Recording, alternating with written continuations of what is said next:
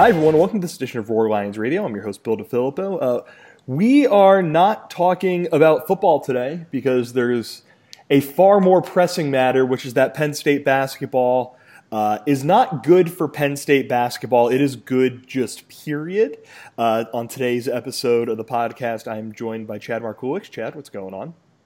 Living the dream, literally. And Eric Gibson. Eric, are you also living the dream literally? Yeah, I'm just now realizing that Penn State has a basketball team. All those years of being a Penn State football and Villanova basketball fan are finally coming up to bite Eric in the rear. Of course, we're joking around because, as all of you know, we've done this pod plenty of times in the past, but it's been a hot minute since we've done one of these. We believe the last one came last year, when after Penn State fell to Purdue on January 31st to drop to 7-14 on the year and 0-10 in Big Ten play. Since then, that season wrapped up. Penn State ended the year pretty well. Came to this year a bit of uncertainty, but optimism. You know, the Penn State basketball, what we normally expect, and what they've turned into is one of the best teams in the nation. Currently sitting at 18-5, number 14 in KenPom, number 22 in the AP Top 25 rankings, 19 in net, and 10th in Bart Torvik. The team is 8-4 in conference play, putting them one game back of Maryland. And I just want to kind of roll the ball out here and let us get to talking about something that I joked about on the blog Twitter account yesterday, which is that every single year we go into the season saying that this year is going to be different for Penn State basketball. Last year we got a 0-10 start in conference play to kind of hammer in that it wasn't going to be the case last year. But Eric, I'll start with you.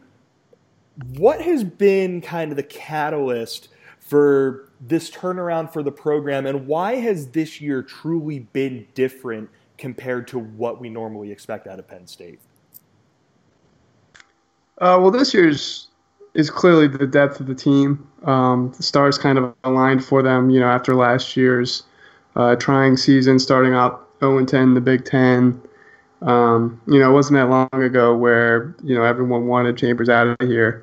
And, you know, they were able to finish last year very strongly, had an incredible midseason turnaround, won 7 of the last 10 regular season games, which kind of helped calm the masses. Obviously, it calmed the administration. They were willing to retain him, which opened the door for Chambers to bring back some talented players like Lamar Stevens. You know, it's been well documented this whole season that he's returned for his senior year.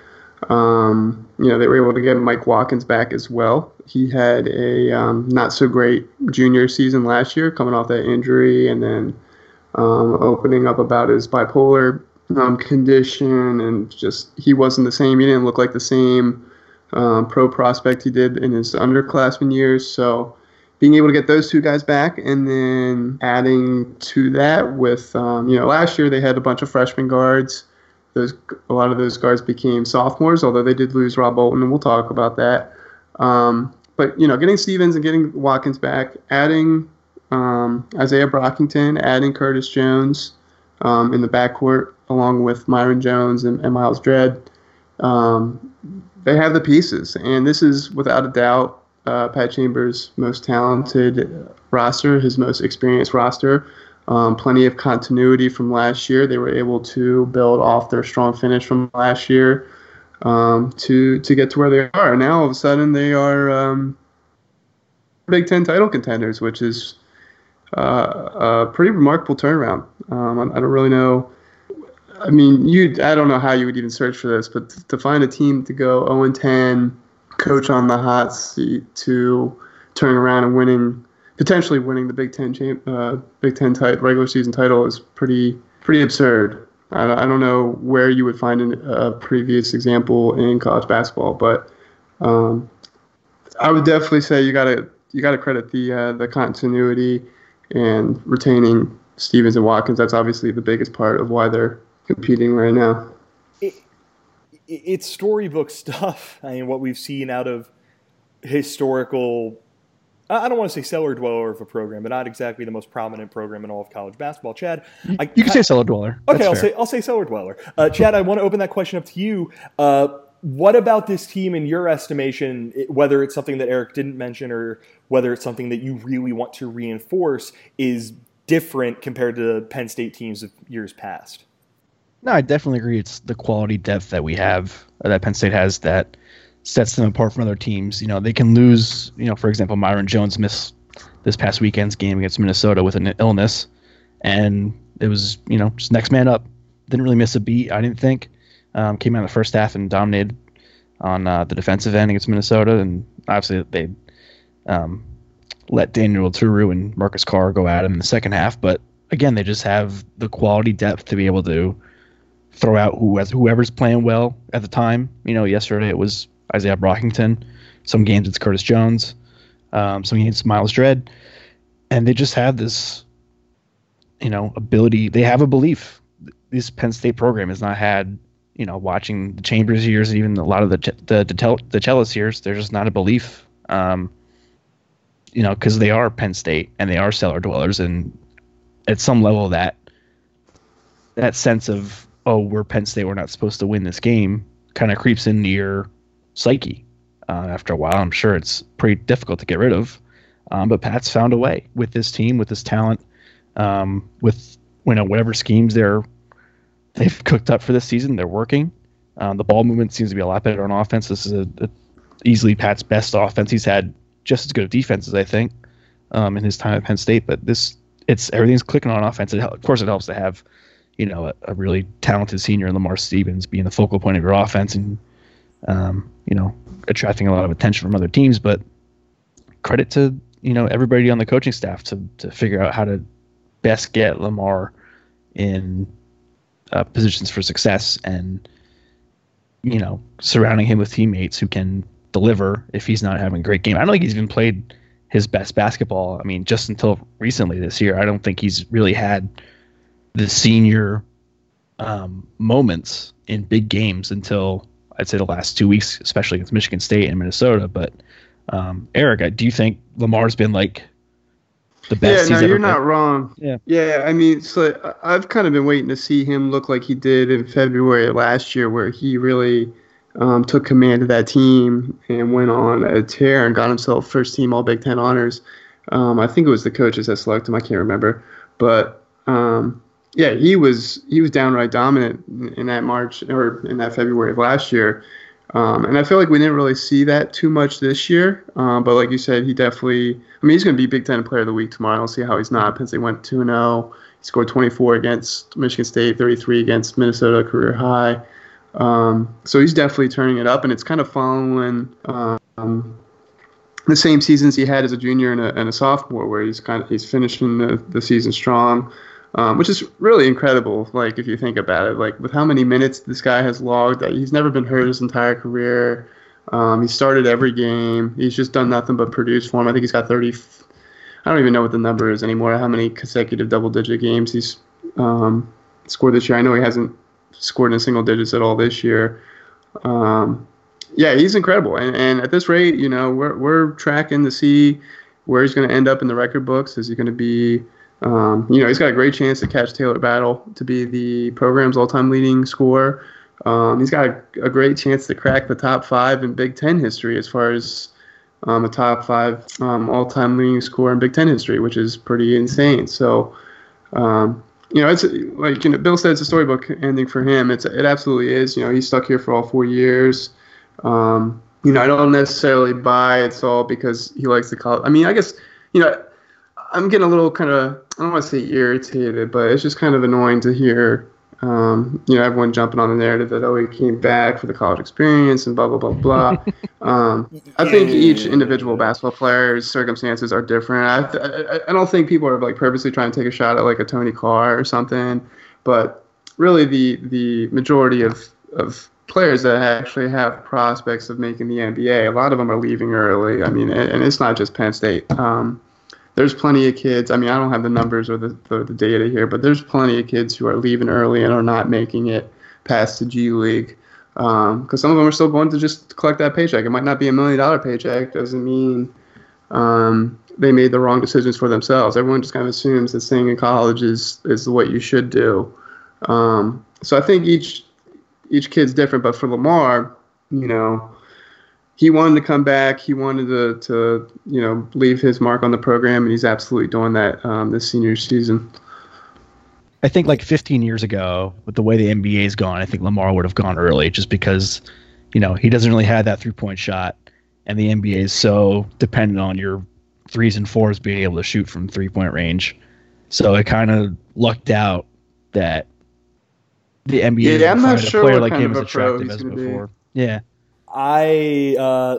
He's shooting 27% from 3, and he's clearly we've seen his 4 years. The shot is not NBA level. He's someone from 3 who anyways.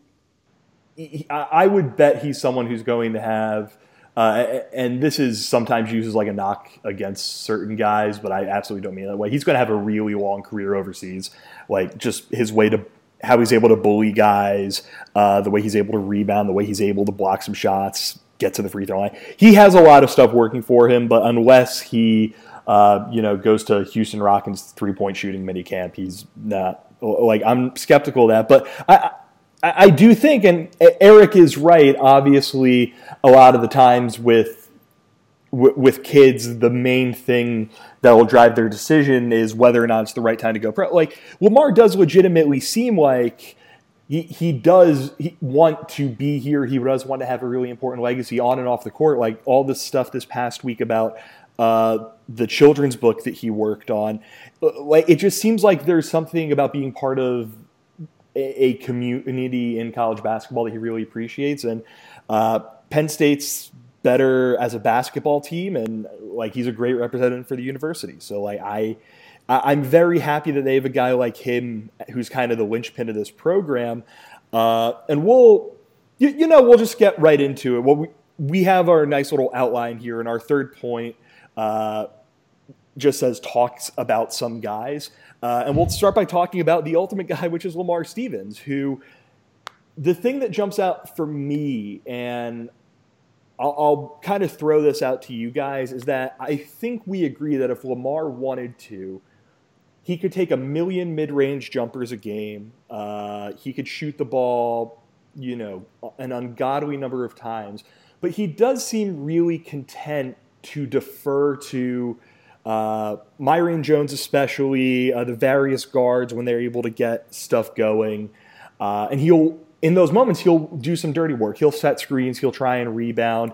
He'll defend really hard, all those things. And I think, again, either of you guys could take this. When you have a guy like that leading your program, that makes it so it is easier to be in a conference as tough as the Big Ten and also rip off a 6-game winning streak, because he's just setting a standard and every other guy has to live up to that. And he's done it in a way that we haven't seen out of a Penn State out of Penn State's best player. In Eric, when was the last time you think that we've had a guy who is a leader the caliber of Lamar Stevens? It's DJ, right?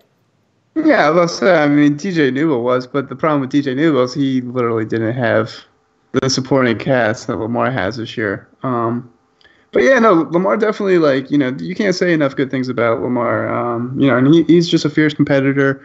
It's the cliche of he just wants to win. It's not so much about the accolades. It's not so much about the individual stats.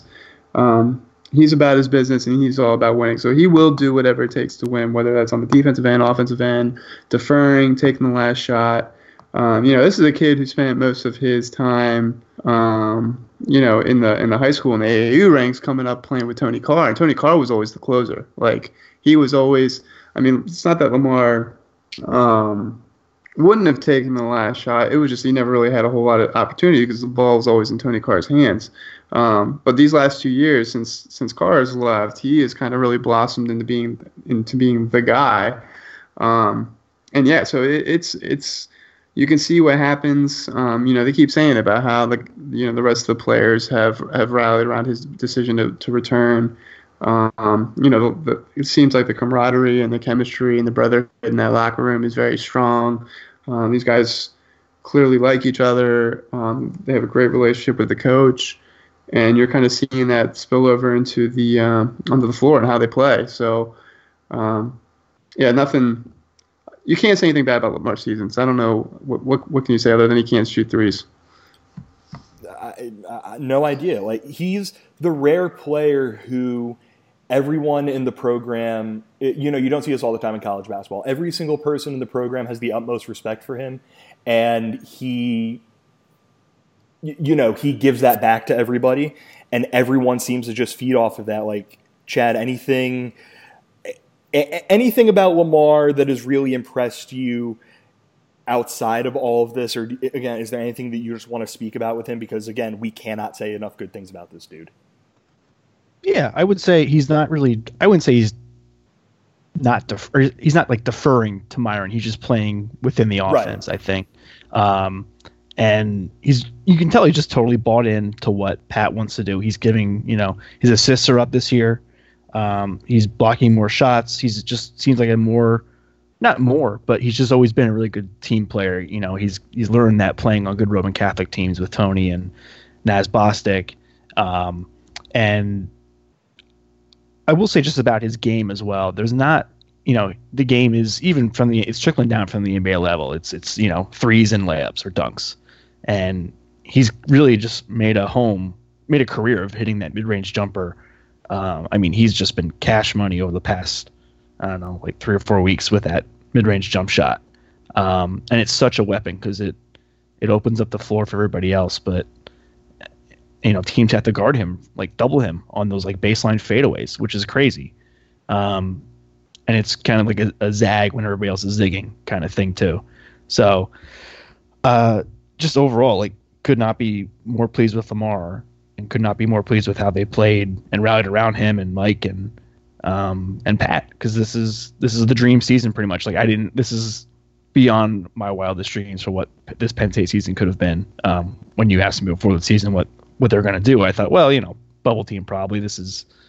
They have some guys, but was a lot of question marks, and the Big Ten is super tough this year. And somehow we're in second place. We're fighting for a Big Ten title in the Big Ten's best year over the last 5-6 years. It's insane.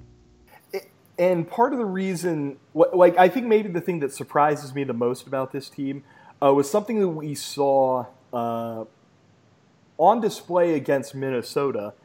If I told either of you guys that Daniel Oturu was going to have 32 points and 16 rebounds and Mike Watkins was going to play only 6 minutes, I think we would all probably agree that Penn State was going to lose that basketball game. But it didn't happen because John Harrar gave them outstanding minutes. He played 34 of a possible 40 minutes, which what was he was coming in, he was at 15 or something like that. They are able, and Chad, I'll go back to you on this. This is an untold luxury for Penn State basketball. I don't feel like if Mike Watkins gets in trouble, they're going to be doomed because they have John Harrar, because Lamar has the physicality to battle with bigs if he has to. Just talk about what Penn State has at the 5, because of all the kind of unprecedented things that we have out of a Penn State team this year, I think that might be the most shocking. John would have been the best big man on how many of Pat's teams without Watkins? I'd say probably almost all of them. He's just so solid defensively, literally and figuratively solid defensively. Grabs a ton of rebounds. Oturu had to work for every bucket he had. He's a hell of a player, and he had to work really hard for those 32 points or whatever he scored. I think Pat had the same sentiment, but I didn't come away from that thinking our post defense was bad. I just thought Oturu was a hell of a player. He had to earn that. And, John's done this before. He's been, when Mike went out during the NIT run 2 years ago, John stepped in right away, without much of a hitch. I didn't think, and kind of anchored that front line against some really good teams. So, he's been there before. He's certainly capable. He's certainly one of the better success stories Pat's had in recruiting as a late signee who was going to play football for Army and developed into a quality, I'd say quality big man in the Big Ten. So, but like most of the guys in this team, can't say enough about John. And Eric, like, we're mentioning that, but at the same time, when Mike Watkins is on the floor, which, you know, he's a center for Penn State, so he gets in some foul trouble. He's had some serious stinkers, but when he is locked in and engaged, there are not many centers who are able to impact a game on the defensive side of the ball in the country better than Mike Watkins. Oh, absolutely. I mean, it's like we knew coming in this season that the whole strength of this team was going to be their front court. With I mean, everyone presumed, like, you know, you got Stevens and you got Watkins there as seniors. You know, two of the best players in Penn State's like history, both as seniors. Like, this team was definitely going to rely on its front court. We didn't know the Big Ten was going to be the year of the big man, as there's centers all up and down this conference. It seems like everyone's got a legit starter at the 5. But then here we got this guy John Harrar off the bench too, as Chad was saying, and like it's hard to like talk about Harrar because, you know, he's limited. Like, the guy does not, you know, he's got 11.4 usage rate. He's not a guy that will log starters minutes. He's gritty. Coach's son, Jim Rat. Yeah, First guy in, last guy out. Whatever buzzwords you want to throw at him, I don't know. Yeah. But we can't give him enough credit though for how he played against Minnesota. With I forget the box score plus minus on him was, but it was something absurd. And we need that because, you know, Watkins, you know, as we know, he's just been so up and down. Some days he's out there and he's the best player on the court. Some days he's a complete no-show. So he didn't get a whole lot of time against Oturu because the 3 or 4 times he tried to guard Oturu in the post, Oturu drew a foul or scored on him. He was completely ineffective playing position post defense. Watkins is more of a guy who's a good help shot blocker and can just rely on his athleticism. But when, you know, someone who can match his athleticism, he can struggle. So we bring in Harrar, and he's just the way how much he has improved, because, you know, he's always been gritty, thick, solid, but he's always been kind of like out of control. And the way he was hedging on those ball screens yesterday without fouling was insane hedging. Incredible. Yeah. Incredible. Yep. Like, he was, Marcus Carr didn't get anything for about 30 or about 25 minutes. Then, of course, he went off. But Harrar was really the main reason for Carr struggling on those ball screens and for Oturu not just scoring every time down the court. And then also, like, the progression on his offensive game. Like, you know, he's shown ever since like his freshman year and during that NIT run that he could at least do the garbage plays. He can get offensive rebounds. He can clean up easy plays around the rim. But we're starting to go through some post-ups for him, and it's pretty wild. Like, last couple of weeks during this now 6-game winning streak, they have definitely run post-ups for John Harrar, and he has produced. I mean, granted, he's only made 19 buckets in 12 Big Ten games, but he's shooting 65%. So it's like whenever they go to him, more often than not, he's finishing. So his development's been crucial, and it's nice to know that, yes, next year with Watkins leaving, you know, there's going to definitely be question marks, but at the same time, we at least have a guy who can eat at least 20 minutes a game there and give Penn State a chance to compete and potentially win in the Big Ten. Sure. Shout out Kevin Freeman. Yeah, I'd say both Johnny and Mike's post moves have been a lot like more crisp and quicker this year. There's the last couple of years with Mike, sometimes and John, they take a little longer to get into their move in the post, but I feel like it's been so crisp and clean this year. Like, they get the ball, one move, and go, you know. So, yeah, shout out to Kevin Freeman doing a hell of a job, I think, with the big man this year. Agreed. I do want to say, put some respect on John's name because those 29 field goal attempts in 12 Big Ten games, he is second in the conference in 2-point field goal percentage. Do not tell me about the small sample size. I'm fully aware of that. And for the year, he's 30 of 44 on the year. King. And the other thing, I looked up his box plus minus while Eric was talking. It was plus 11.5. So a gigantic effort out of him. And then one of the more unsung heroes of this season, and I'll let either of you just wax poetic about him, is Seth Lundy, who the thing that's so impressive about him to me is that in past years, Penn State would have needed him to be a major contributor, but this year they've been able to be pretty, they're giving him starts, they're giving him the chance to play minutes, sometimes pretty serious minutes in games where he has it, but Pat's been able to kind of play him like a freshman, which is not necessarily something Penn State's been able to do with their freshmen in the past. Yeah, absolutely. I mean, he was a big piece coming in, another one of the Roman Catholic pipeline. He was definitely a great get in recruiting once they got his commitment.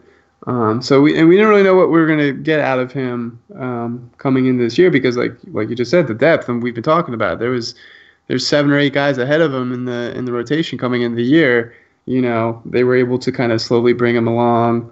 He didn't play much at all in November and December, got some spot minutes here or there off the bench. But now he is fully entrenched in the rotation, gives Penn State a bigger body on the perimeter. Great stroke. He's really picking up defense, which, there's always a strong learning curve for all freshmen on the defensive end. This ain't high school. You don't defense at college basketball is much difficult than AAU or high school. So he's adjusted to that. Obviously, he's been busting his butt in practice to improve on that, and he's been abused. And again, it helps having options because guys are going to have bad games. It just happens. You're going on these long road trips. It's college kids. There's going to be a time where a guy just doesn't have it that night, and you got to have that next man up that can come in and produce. And he's been huge. Going back a couple weeks ago during that 3-game losing streak, I don't really remember why. I never went back and watched film or whatever, but he never got to play much in that Wisconsin loss, and I didn't really understand that. And I think Chambers kind of after the game reflected on that too and said we need to give this kid a chance. They came out the next game and he started with John O'Hara, played 26 minutes, scored a career high 15 points, and he's just been a starter ever since. And not all games have been great, but he's contributing, and he gives them another threat from the perimeter. And it's going to be great for him because you can tell he's clearly going to be a big piece of the future after this season. They're definitely going to depend on him to be a scorer, and it just seems like he's really finding his role this year, though, which is great for his development as a freshman. Yeah, Chad, have you been surprised with what we've seen out of Lundy this year? Not really. I kind of thought he had, coming from Roman Catholic, would have that pedigree already, especially offensively, and he's definitely shown that. He's more than capable of holding his own between the jump shot, and he's penetrated a lot more recently too, I feel like, and beating some guys off the dribble, got to the rim, got fouled at least, if not made the bucket. That's kind of what we have the expectation for our freshmen now. I think we'll have the same for DJ Gordon next year to come in, play right away, and not have to star right away. But, I expect him to contribute. I expect Seth to be a pretty key player next year. So that's just kind of the standard of the program right now is, you bring some freshmen in there, they can play. And we have, newcomers every year who are able to contribute right away. So it just speaks to the floor that Pat has raised here where, you don't have to have freshmen play right away, but when they do, they're usually pretty good. Moving on to Penn State's backcourt, I did not expect he didn't play in the last game. I did not expect Myrie Jones to turn into what he has been this year, averaging 14 points for Penn State, leads the team with 3 assists per game, is maybe the most fun heat check guy that I've ever seen play at this program outside of Taylor Battle. I think that we all kind of expected Lamar to shoulder a gigantic scoring load. I'll have Eric do this because I know he wasn't as high on Myron when he was coming into the program. Can you just talk about this guy? Because he has been just unreal for the Nittany Lions when he's been on the floor this year. Yeah, he's been the unsung hero of the season. I don't think any of this. I don't think Penn State's in their position, like in this second in the Big Ten position, fighting for the conference title without him. He is. His development has been, and it hasn't gotten enough press, or people haven't really been talking about it enough. It's pretty crazy. And obviously, I was dead wrong on him. So Penn State recruited him after Tony Carr had announced that he was leaving and a scholarship opened up. And they got this kid from Alabama. And, we've talked over and over again about how Chambers focuses on recruiting Philly and recruiting DMV and staying local and getting really talented kids. So here they are, and they're recruiting this Myron Jones out of Alabama. And he had a good 24/7 ranking. I know he had scored a lot on the AAU circuit. But what was weird to me was that he was committed to Memphis. He was committed to Tubby Smith. And before, Penny took over that program, Tubby's program was a sinking ship. It was kind of only like a matter of time before they moved on from Tubby Smith. So it wasn't really surprised that he became available. But what was weird to me is that here's a kid, he was like potentially, like he was in the running for class valedictorian in his high school class. So it's like, there's no grade concerns there. Supposedly a great scorer, and he became available like late in the spring cycle. And usually in the spring cycle, there's especially with so many people leaving or transferring after the season, coaches can be found scrambling for recruits. And it just didn't really make a whole lot of sense to me that there's this kid, if he's a high major talent, why nobody was jumping in for him. But everybody's loss is Penn State's gain. Like Chambers and his staff, I don't know if it was Ergo, whoever was keeping tabs on him, because he wasn't even someone that we were really even aware of during the normal recruiting cycle. That was back for the 2018 class when they were focused on Rob Bolton and Miles Dredd, and they got them as early commits. So Myron just kind of came off the radar. It was kind of like why are they taking this guy? What's he going to produce? And then his freshman year, he didn't really produce a whole lot. He obviously, just with the way Penn State recruited, Rob Bolton wasn't the target. Like, he was the priority. He was probably promised to have the opportunity to take over for Tony Carr if he left early, all that. So they put the ball in Bolton's hands. Bolton's a great player too, but Jones kind of only got a bench role last year, and he did not look good in most of the games that he came in off the bench, putting up reckless shots with a funky release. And then he's a freshman, so he wasn't really, great defensively. And all of a sudden, coming into this year, you kept hearing Chambers kind of say, well, Myron Jones is shooting the ball really well. He's playing really well in practice. He's going to be great. And it was like, all right, well, apparently they really have high expectations for Myron Jones. And he's been in the starting lineup from day one this season and has just completely erased the memory of Rob Bolton from last year. So, him transferring last year under those uncertain circumstances of why, apparently it wasn't basketball related. Clearly something happened off the court that didn't sit well with him and his family. He transfers out. He gets a waiver at Iowa State, and obviously there's no transparency with the NCAA with that. So we really don't know what happened, but the NCAA obviously thought it was bad enough to let him play this year.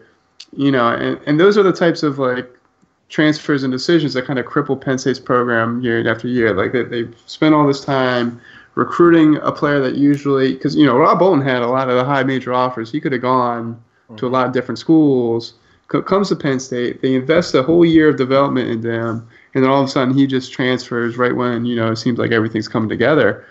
And Myron has just completely erased the concern of that from last over the offseason or whatever. He's come in and no one's even talking about Rob Bolton anymore. It's all been about Myron Jones because he has been shooting lights out. The guy is an elite shooter. He's buckets. Can shoot all the shots, pretty deep range, off the dribble, in transition, off the catch and shoot.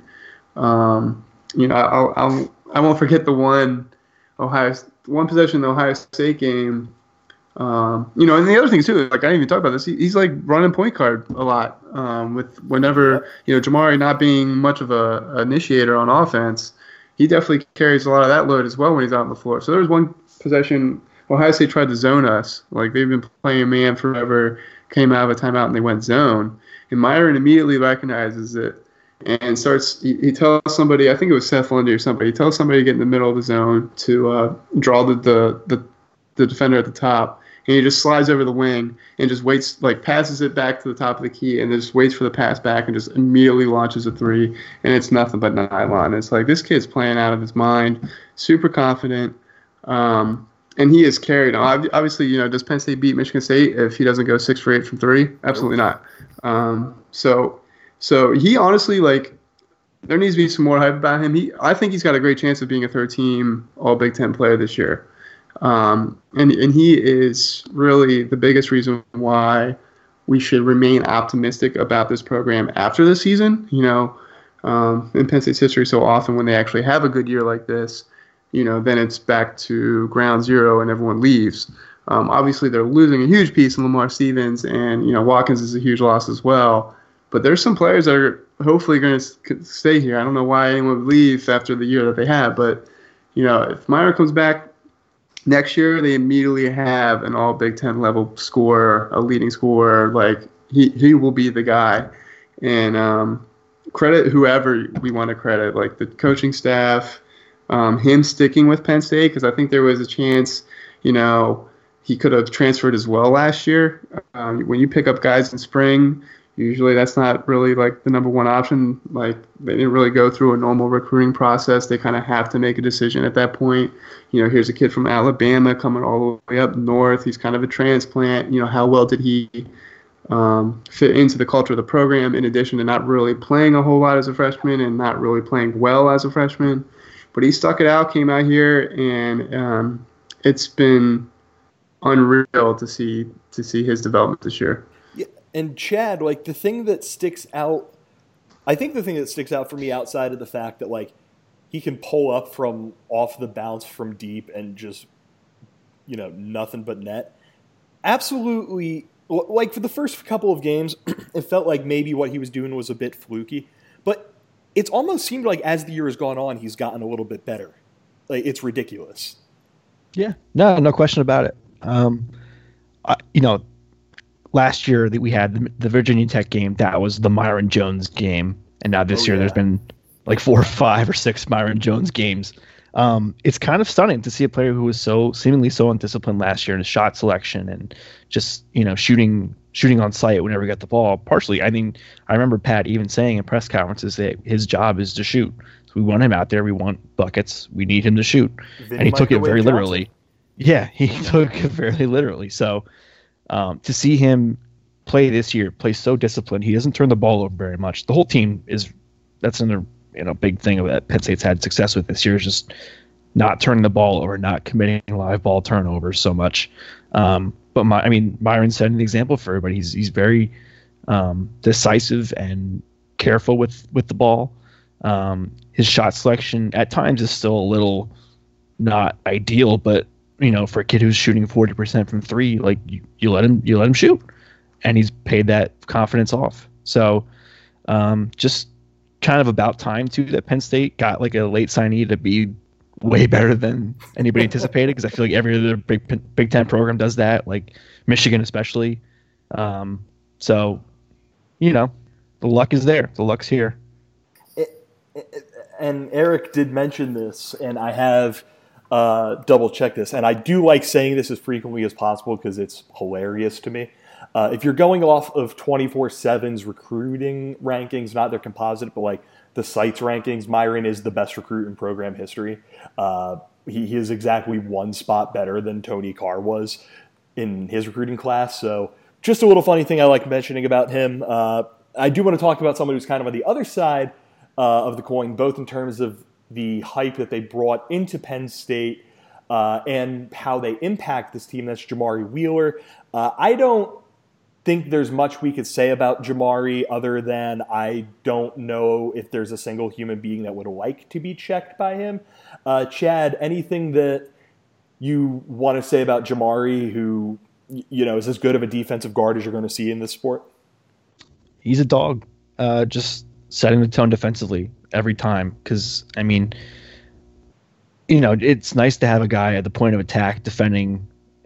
Cassius Winston the other night against Michigan State, just going at him every possession. Like Cassius, at the end he turned it on a little bit, but I didn't think he had a great game until, Jamari picked up those fouls and wasn't able to be in his face every possession. So his shot looks a lot better. He looks like he'll be, he looks confident now at least. He doesn't seem like like a deer in headlights every time he has to shoot the ball when he's left open. Just it speaks to the development of every player in this program. Jamari is no exception. He's been, he's the cut down his turnovers. I will say that's the one thing about Jamari. But other than that, like you trade that for the energy he brings on defense and in the huddle. Just a terrific, leader and setting an example for the younger players and for everybody really, just to keep intensity up. So he's kind of the heart and soul of the team. That's another cliche, but I think it's pretty true about his defensive intensity, because that's where it's always started for Pat. And he clearly rewards or loves seeing that in his players and rewards his players who show that. So can't say enough about Jamari either. Just like everybody else in this team. Yeah, and in the Minnesota game, like Marcus Carr did not get anything until Jamari had to go. Like Carr looked like he was in for just an absolute horror show until Jamari went to the bench for a little bit and he was able to, Jamari fouled him on that 3-point attempt, got him on the elbow on that, and he had to sit, and then Carr went on a huge tear after that. Yeah, and that basically got Minnesota back in the game. Not basically, that did get Minnesota back in the game. Like Eric, is there anything you'd like to add about Jamari and what he's able to bring to this program on either end of the floor? Yeah, I mean, I'll be honest, and I'll try to disagree a little bit here. I'm a lot less bullish on Jamari just because he's a very polarizing player. Because you definitely can laud his defensive intensity. He's definitely a tone center. He embraces the challenge of always guarding the other team's best guard, and that's definitely valuable. But offensively, he can be very frustrating, especially when in transition. Like this is a guy who his usage rate in Big Ten play is under 10%. Well, the guy never does anything on offense. And even then, though, he's still turning the ball over frequently. So he's just going to be in the right situations. And I think the team that Penn State has now, he can definitely thrive. Chambers always says all-stars in your role. His role is obviously to lock down the other team's best player. And he is definitely a dog in that regard. He will get under players' skins. He will be on their hip the entire game. But I just really struggle with him sometimes on the offensive end, especially when Penn State's, if Lamar's not on the floor and they're in a potential scoring drought. I really struggle to see Jamari out there as well, because he really does not. I wish he would shoot more, honestly. Like, it's great to see him shooting threes more. I never really thought his stroke was that bad. I mean, he's got a good release. He just seems like a guy much like Tim Frazier was, that until he kind of busted out of it, he just does not want to shoot. He does not. That's just not in his DNA. And there are some times where defense is just sagging off him so much, you just want to be like, you just got to shoot the ball. And so it's great to see him doing that more often now. And obviously, we can talk great about it now because he's 3 for 4 in his last 3 games. Hopefully he does that more.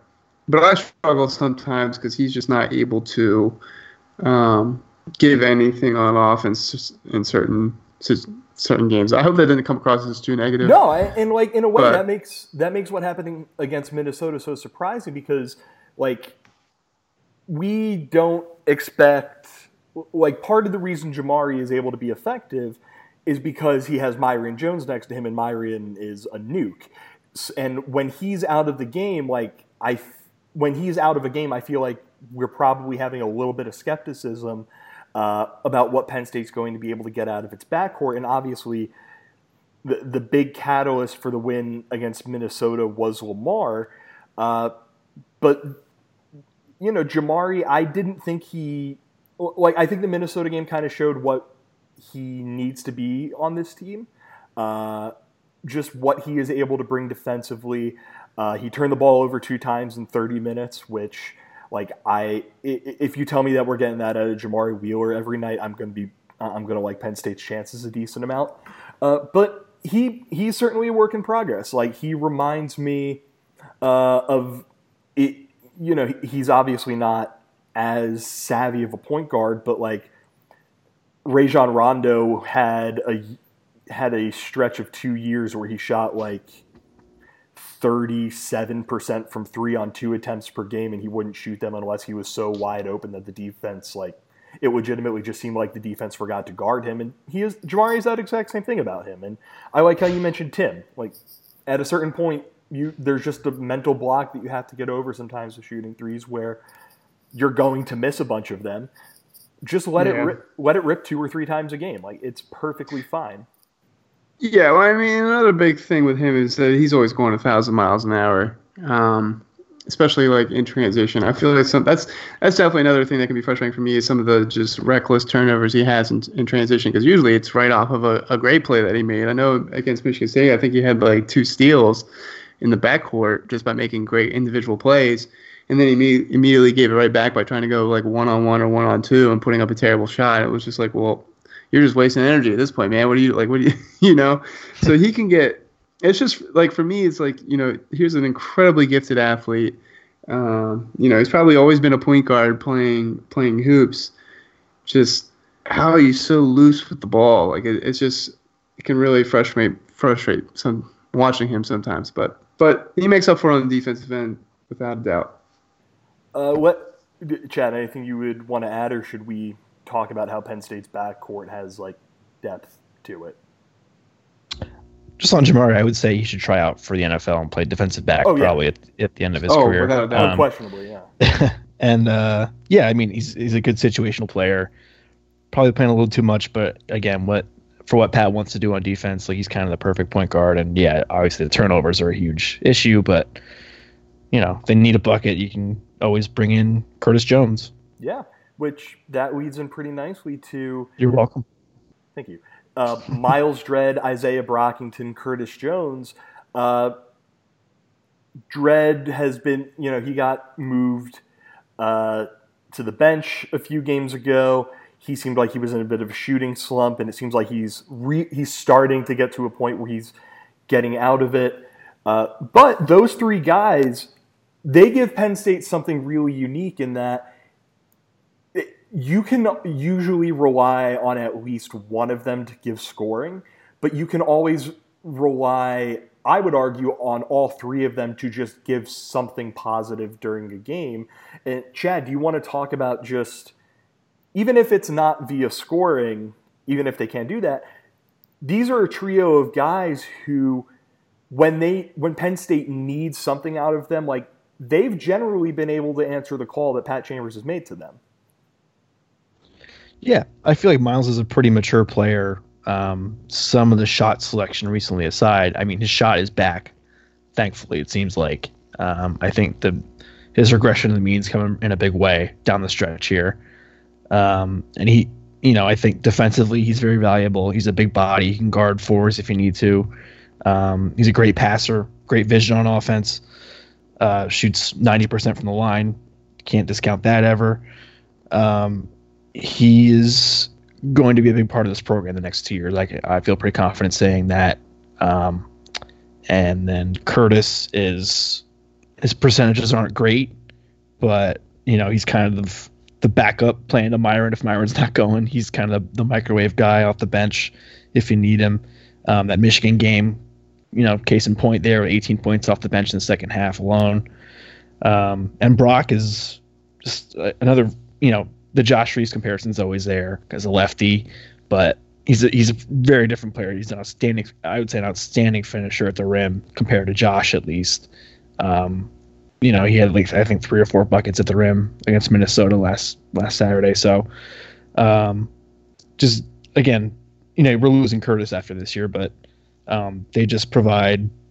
You know, again, you can kind of go with a hot hand now with whoever's playing the best and put them at the 2 or 3 and, you know, get him out there and let him roll. So, just, you know, again, it speaks to the quality depth that this team has that we've never seen, that I can remember ever seeing for Penn State. Yeah, and just on Dredd's shot, like, the reason that I found it so maddening that he wasn't hitting more 3s is because, like, he was fantastic at hitting 3s that would go like halfway down and then pop out.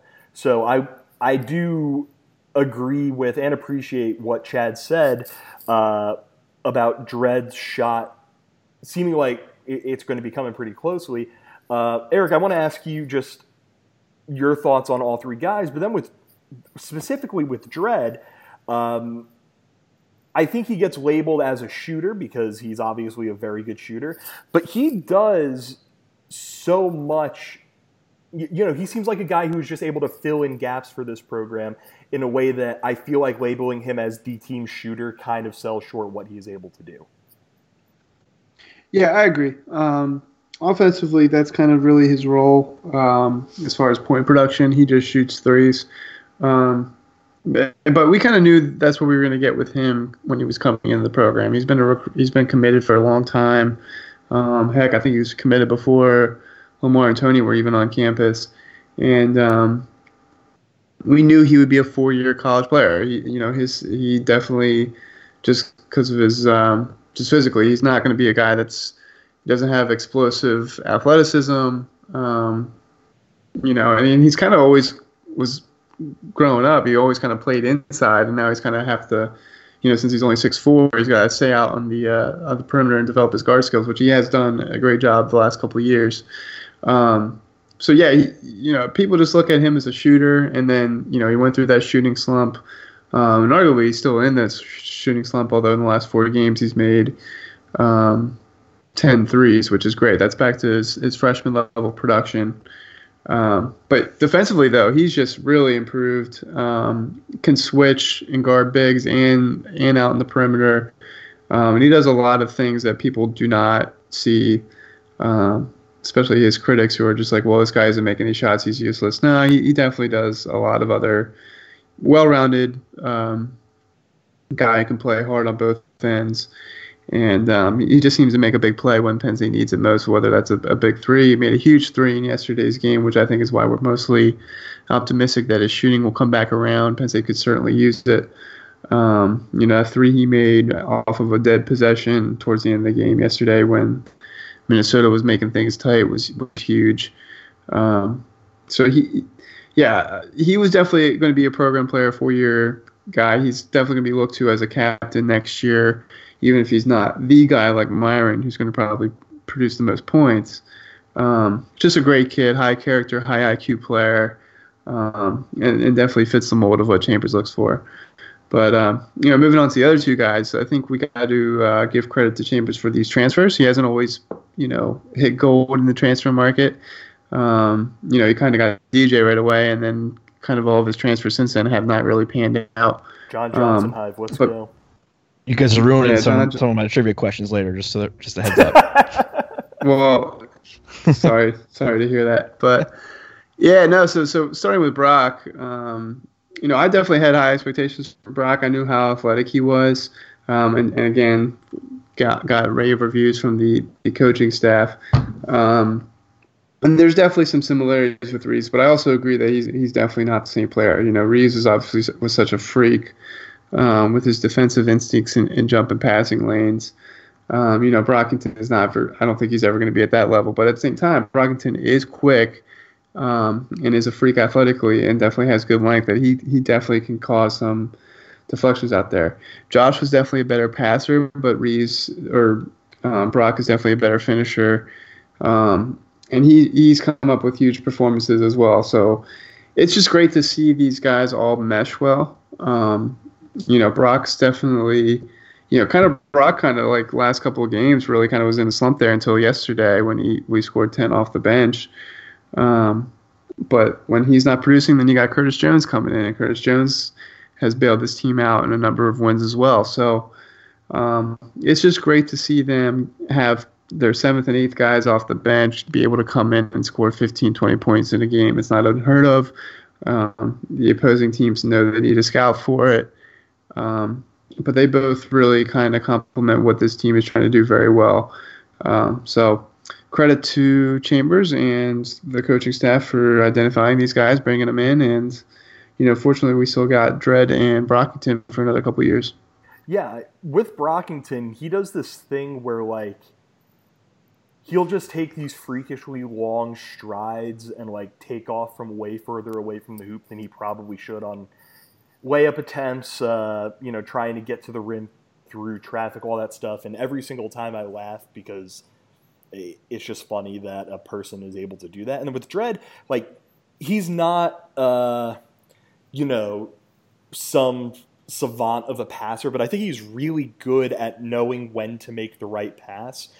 Didn't he throw he threw a lob at the very end of the Iowa game to Mike that was just a really, really impressive thing. Like, Mike got all the credit, but Miles saw that he had Mike and he was able to lob it up towards the hoop. Like, he's able to do stuff like that on offense, and in the addition to being a very smart defensive player. So, like you mentioned, it's just, I'm happy that Penn State's going to have guys like those two, and then Curtis Jones, he's going to be here for a year. But those two going to be in the program for some time.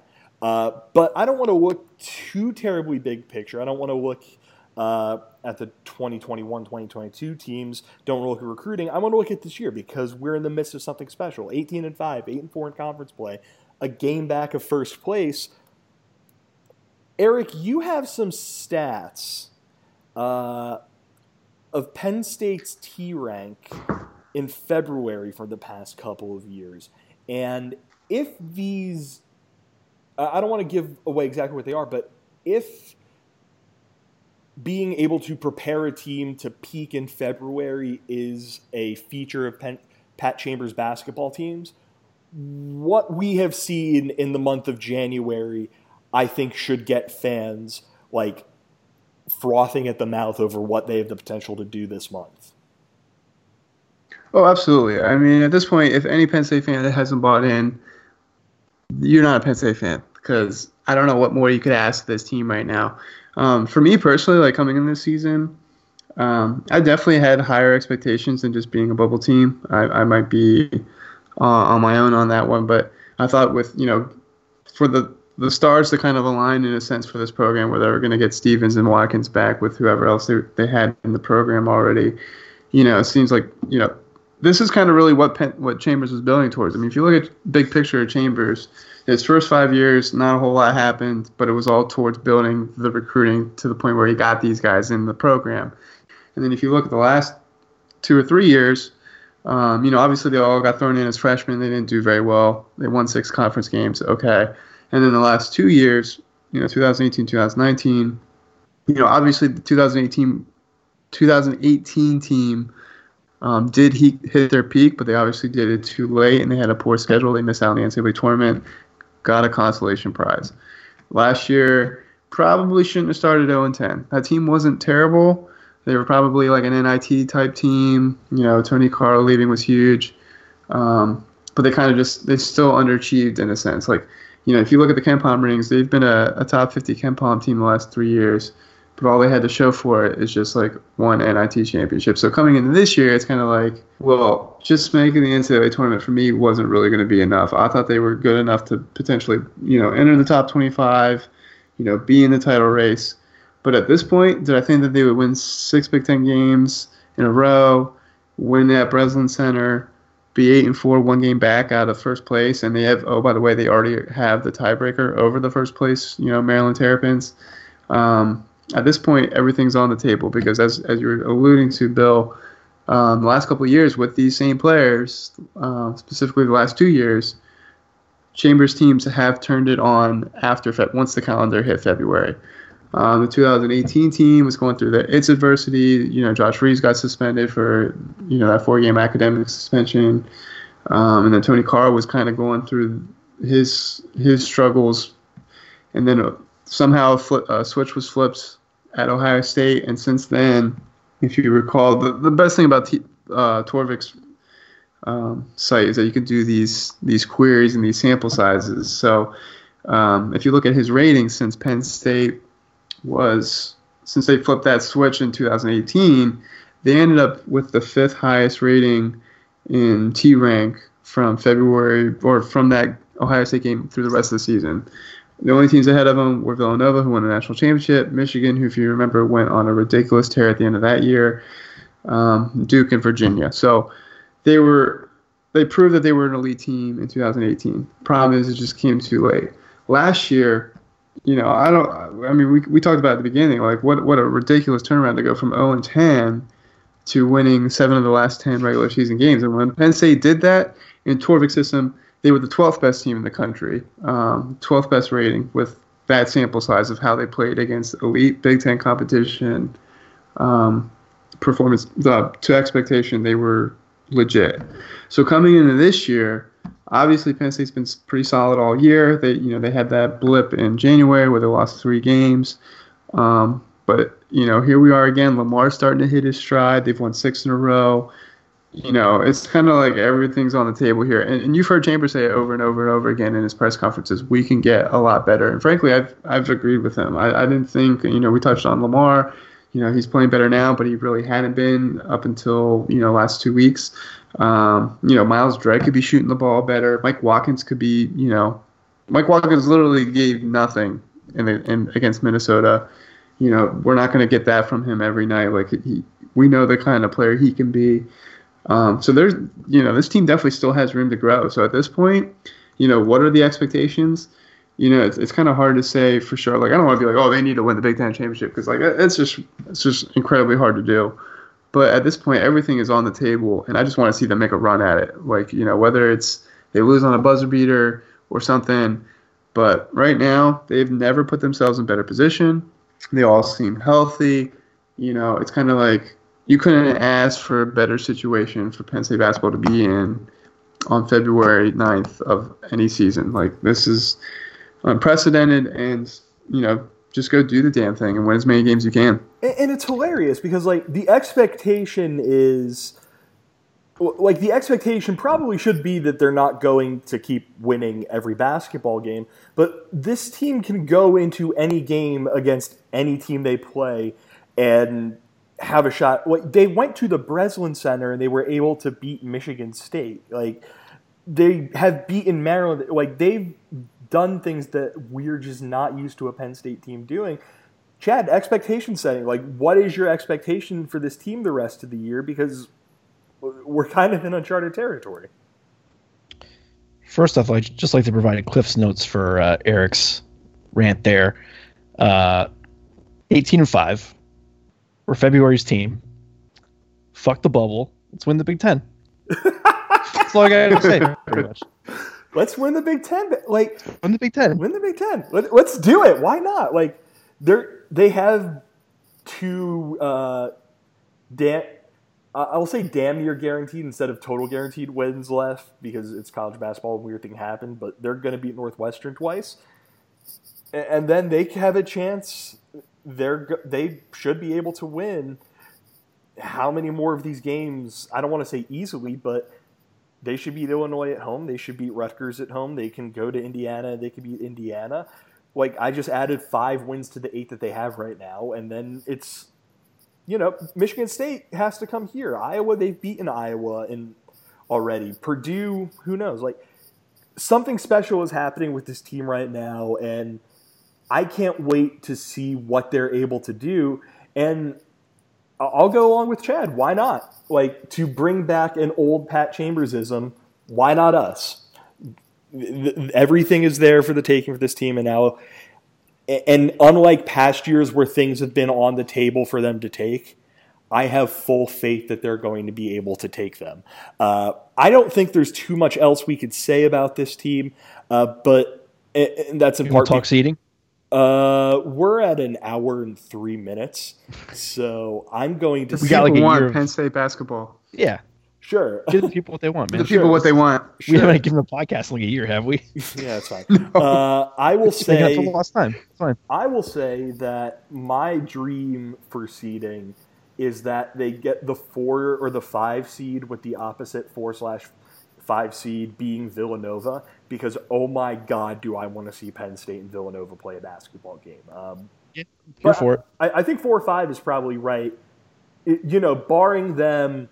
That's where we are now. I'd say we're pretty firmly on the 4 or 5 line. Yeah. Right, and like they could fall down a spot or 2, whatever. But it seems like this is a team that is legitimately a 4 or 5. I mean, what do you think about Penn State seeding, Chad? I know you wanted to talk about this.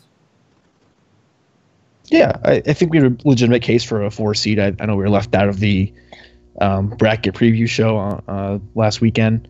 or this past weekend, but I think right now we're probably right on that 4-5 line. And with the schedule we have coming up, like, get lucky or pull one out at Purdue on Tuesday. Northwestern haven't lost to Illinois in 5 years. Indiana on the road, they're kind of a tire fire right now. Rutgers is a revenge game at home. Iowa away, difficult, but capable of beating them, obviously. Beat Michigan State already, Northwestern. I just went through what you just said, but all these games are on the table.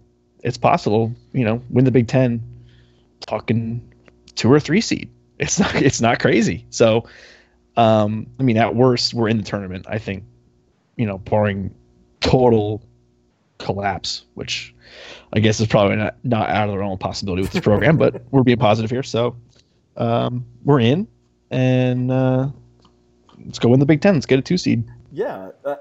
Has there ever been a 2 seed that has? We probably don't know this off the top of our heads. A 2 seed that has on their resume a loss in which they blew a 20-plus point lead to a team outside of the KenPom Top 100. I'd have to look that one up. Yeah. Well, my guess is that probably hasn't happened all that frequently. So why doesn't this team go out and make history? Eric, anything to add on Penn State seeding? Oh, no. I think it was BS that they weren't included in the preview show. Not so much that they weren't in the top 16, but then the Duke athletic director had to go and make a side comment of oh, here's the other 3 teams that we considered, and it was Iowa, Kentucky, I think LSU, and it was just wait, what? Yeah. It was wait, what? I would have seeded Penn State higher. Yeah.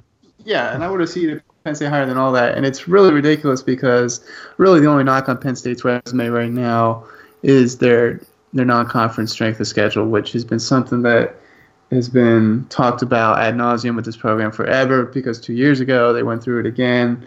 We know the how faulty that formula is for calculating that. It's just strictly based on wins.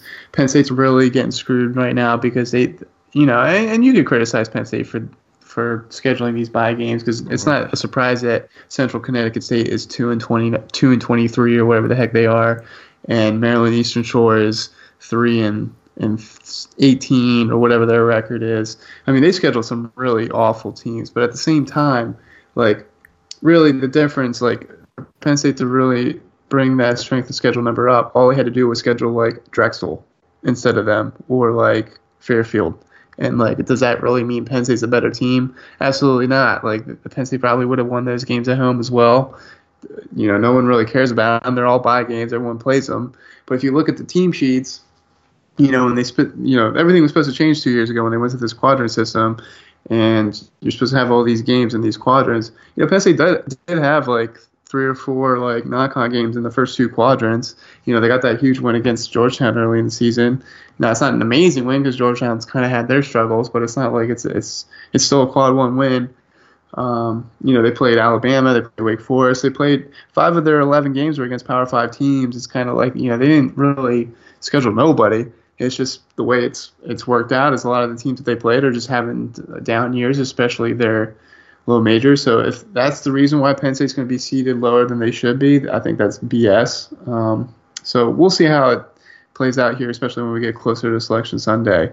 But as far as Penn State's win projections, it's pretty wild to me right now that Torvik's T-Rank has Penn State winning 13 or more Big Ten games. Has that likelihood at 60% that they win 13 or more, which is wild. Wow. Penn State basketball. That's just, it's crazy, man. And his win projections give Penn State a 37% chance of sharing the Big Ten title, a 17% chance of winning it outright. And right now, they have an 85% chance of getting that double bye in the Big Ten tournament. That's what we were talking about at the beginning of this week. Oh, double bye, baby. Let's get the double bye. Now let's win the whole thing. So, I'm going to hopefully we can keep this ride going for the next week. Got a tough road game coming up against Purdue on Tuesday, but there isn't a team in this league they can't beat. So, this should be a fun month here. Yeah, I do still find it funny that they lost. They were in the consolation game of the Barclays tournament, and they had to play. The team that came in 4th place was the second best team in that tournament. Just as an aside, also I watched that game at at a casino filled with Syracuse fans, and a lot of people looked at me weird, just with how I was screaming. I think that's it. Outside of the fact that Chad, I just got one more thing before the floor that. over to I would you. just say, yeah, I was saying. Oh, go ahead. You could not convince me that the committee is not taking into account that we're Penn State, that's why they didn't rank us in the top 16. Yeah. So agreed. Probably. Fuck them all. Yep. Yeah, that's I would name the podcast that, but I think iTunes gets mad about profanity unless you say that you're going to be cussing, but whatever. Chad, you are taking the reins here because we're ending this currently hour and 10-minute podcast with a game. Yeah, I have a little trivia. It feels like this is kind of the culmination and the jumping off point, as you will, for the second era of Penn State basketball under Pat Chambers. So I just like to remember the first 9 years of Pat's tenure with. I have 6 questions, and they all fall into the category of remember some Pat Chambers guys trivia. Oh God. So I'd like both of you to play and make your best guess. And those of you at home listening, please do your best and say the answers out loud to nobody in particular. Okay, we'll start off with a little easy one. Who was Pat's first high school commitment? Akosa Madden-Yabon. Yes. Bill's Madaway Boonham. Madaway Boonham, yes. That's yes. Remember. My phone still actually autocorrects his last name, which tells you how much of a psychopath I am. Question number 2. The grad transfer rule was implemented or started really in 2011. Who was the first grad transfer to play for Penn State, and where? And from where did he transfer to Penn State? Alan Roberts, Miami, Ohio. Correct. Wow. The player to be named later in the Bill Edwards transfer, by the way. Number 3. Who was Pat's first? You guys know about the RSCI, the Recruiting Service Consensus Index. Who was Pat's first top 100 recruit based on that metric? I believe that was. No, I think it was Tony. I don't think Reeves was in it. Bill, leave a guess. Tony Carr. Bill? I'll say Josh Reeves. It was Tony Carr, in fact. Yes. 43rd in 2016. Damn, okay. Nobody else has since been the top 100 either. So the only one we've had under Pat. They missed on Myriam, not anyone else. Clearly, yes. Well, everybody did except for us. And Tubby. Tubby got him too. Tubby knew this, yes. Okay. Number 4. Name the 3 players who transferred out to the University of South Florida during Pat's tenure. Peyton Banks, Terrence Samuel, Geno Thorpe. Yes. Well done, Bill. Well Thank done. You. All right. And next, the last 2 here are... Real quick, I forgot Terrence. I don't think the name Terrence Samuel entered my brain at any time within the last 24 months or so. So I'm very concerned about how he was the first. He and Peyton Banks immediately popped into the same. Terrence is he was national champion. Yeah, man. Technically, yes. How could you forget? Trent Dilfer won a Super Bowl, so. All right, number 5. Lamar Stevens, who became the 3rd 2,000-point scorer in Penn State history a few weeks ago and looks set to break Taylor Battle's record by season's end. Which 4 players were out of the top 5 scorers who have played for Chambers, starting with second after Lamar? So we need 4 names here. 4 names that round out who scored the most points? The top 5 under Pat. DJ. Or players who have played for Pat, not necessarily done all their scoring under Pat. Okay. And only at Penn State, I'll say too. DJ. Well, number 2's got to be DJ. 2 is DJ. Shep? And by the way, DJ had 1,800 points in 3 seasons. Absurd. Oh God. 3 is Shep. Real quick correct? before we move on. Just shout out DJ Newbill, in general, Shout out to forever and DJ. everything. Always in a free. Yes. Yo, 3 is NBL Shep. MVP candidate. Let's go, DJ. Yeah. He's been killing it in the NBL out in New Zealand. LaMelo Ball has nothing on him. No. Correct. I will go with Shep Gardner. 3 is Shep, correct. Brandon Taylor. B. Titty is 5th. Ooh. 4th. Now, my little clue in the beginning, kind of not clue, but stipulation probably gave it away. Wasn't recruited. Tim Frazier. Tim. Yes, yeah. correct. Tim at number 4, 1,500 points. And last but not least, the ultimate challenge. If you don't know this answer, don't consider yourself a Penn State fan. You can just stop listening to the podcast, stop watching games. You're not a real one. Pat's first season was 2011, 2012. Having joined from Boston Billy Oliver.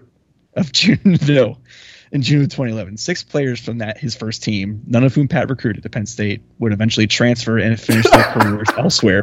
Can you name all 6 of them and bonus points for the destinations? Trey Lewis. Hell yeah, I'm ready for this. Trey Lewis and Matt Glover are the 2 that come right to mind, but I will let Eric I want to hear all them, of see if this. Eric can get this. Yes. All right, so Trey Lewis Yep. went Destination. to Cleveland State and then Louisville. Exactly how I have it written on my phone here. Yep. Matt Glover went to San Francisco. Yep. Pete Alexis went to Philadelphia University and became one of their all-time big scorers. That's how you know you're brainworm. That's the brainworm answer. Pat Ackerman, he went Yep. to didn't he go to Detroit? I would say, wasn't it Detroit? Detroit. All right, so that's 4.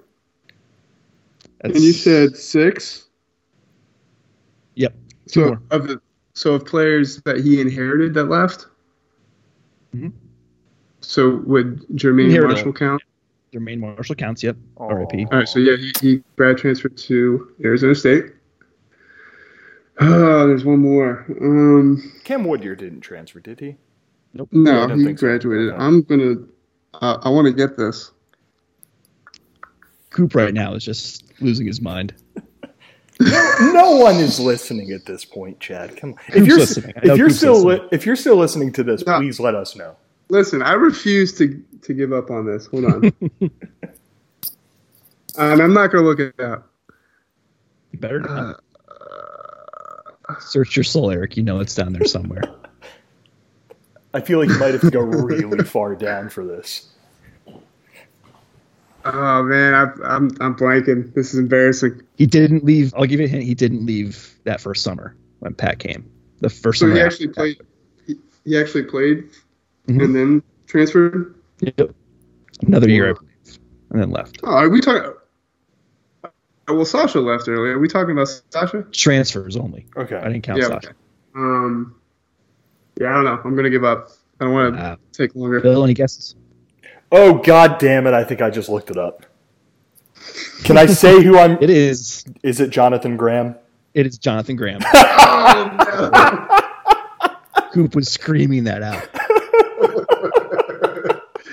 Oh God no. Almighty! Oh no! And of course, he How went did I to forget Jack Maryland. Graham? Yo, Ed DiCello said John Graham was going to be all Big Ten.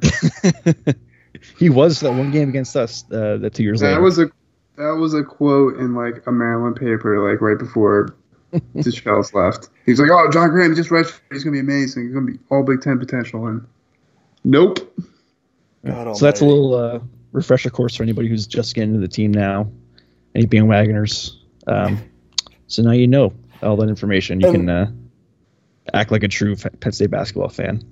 And to answer the question that all of you have, yes, we have a sickness, but we're very down with the sickness. Finally as it were. paying off, baby. It is fun. It is taken. Listen, it took. I don't remember the Bible story. However many years in the desert to get to the promised land.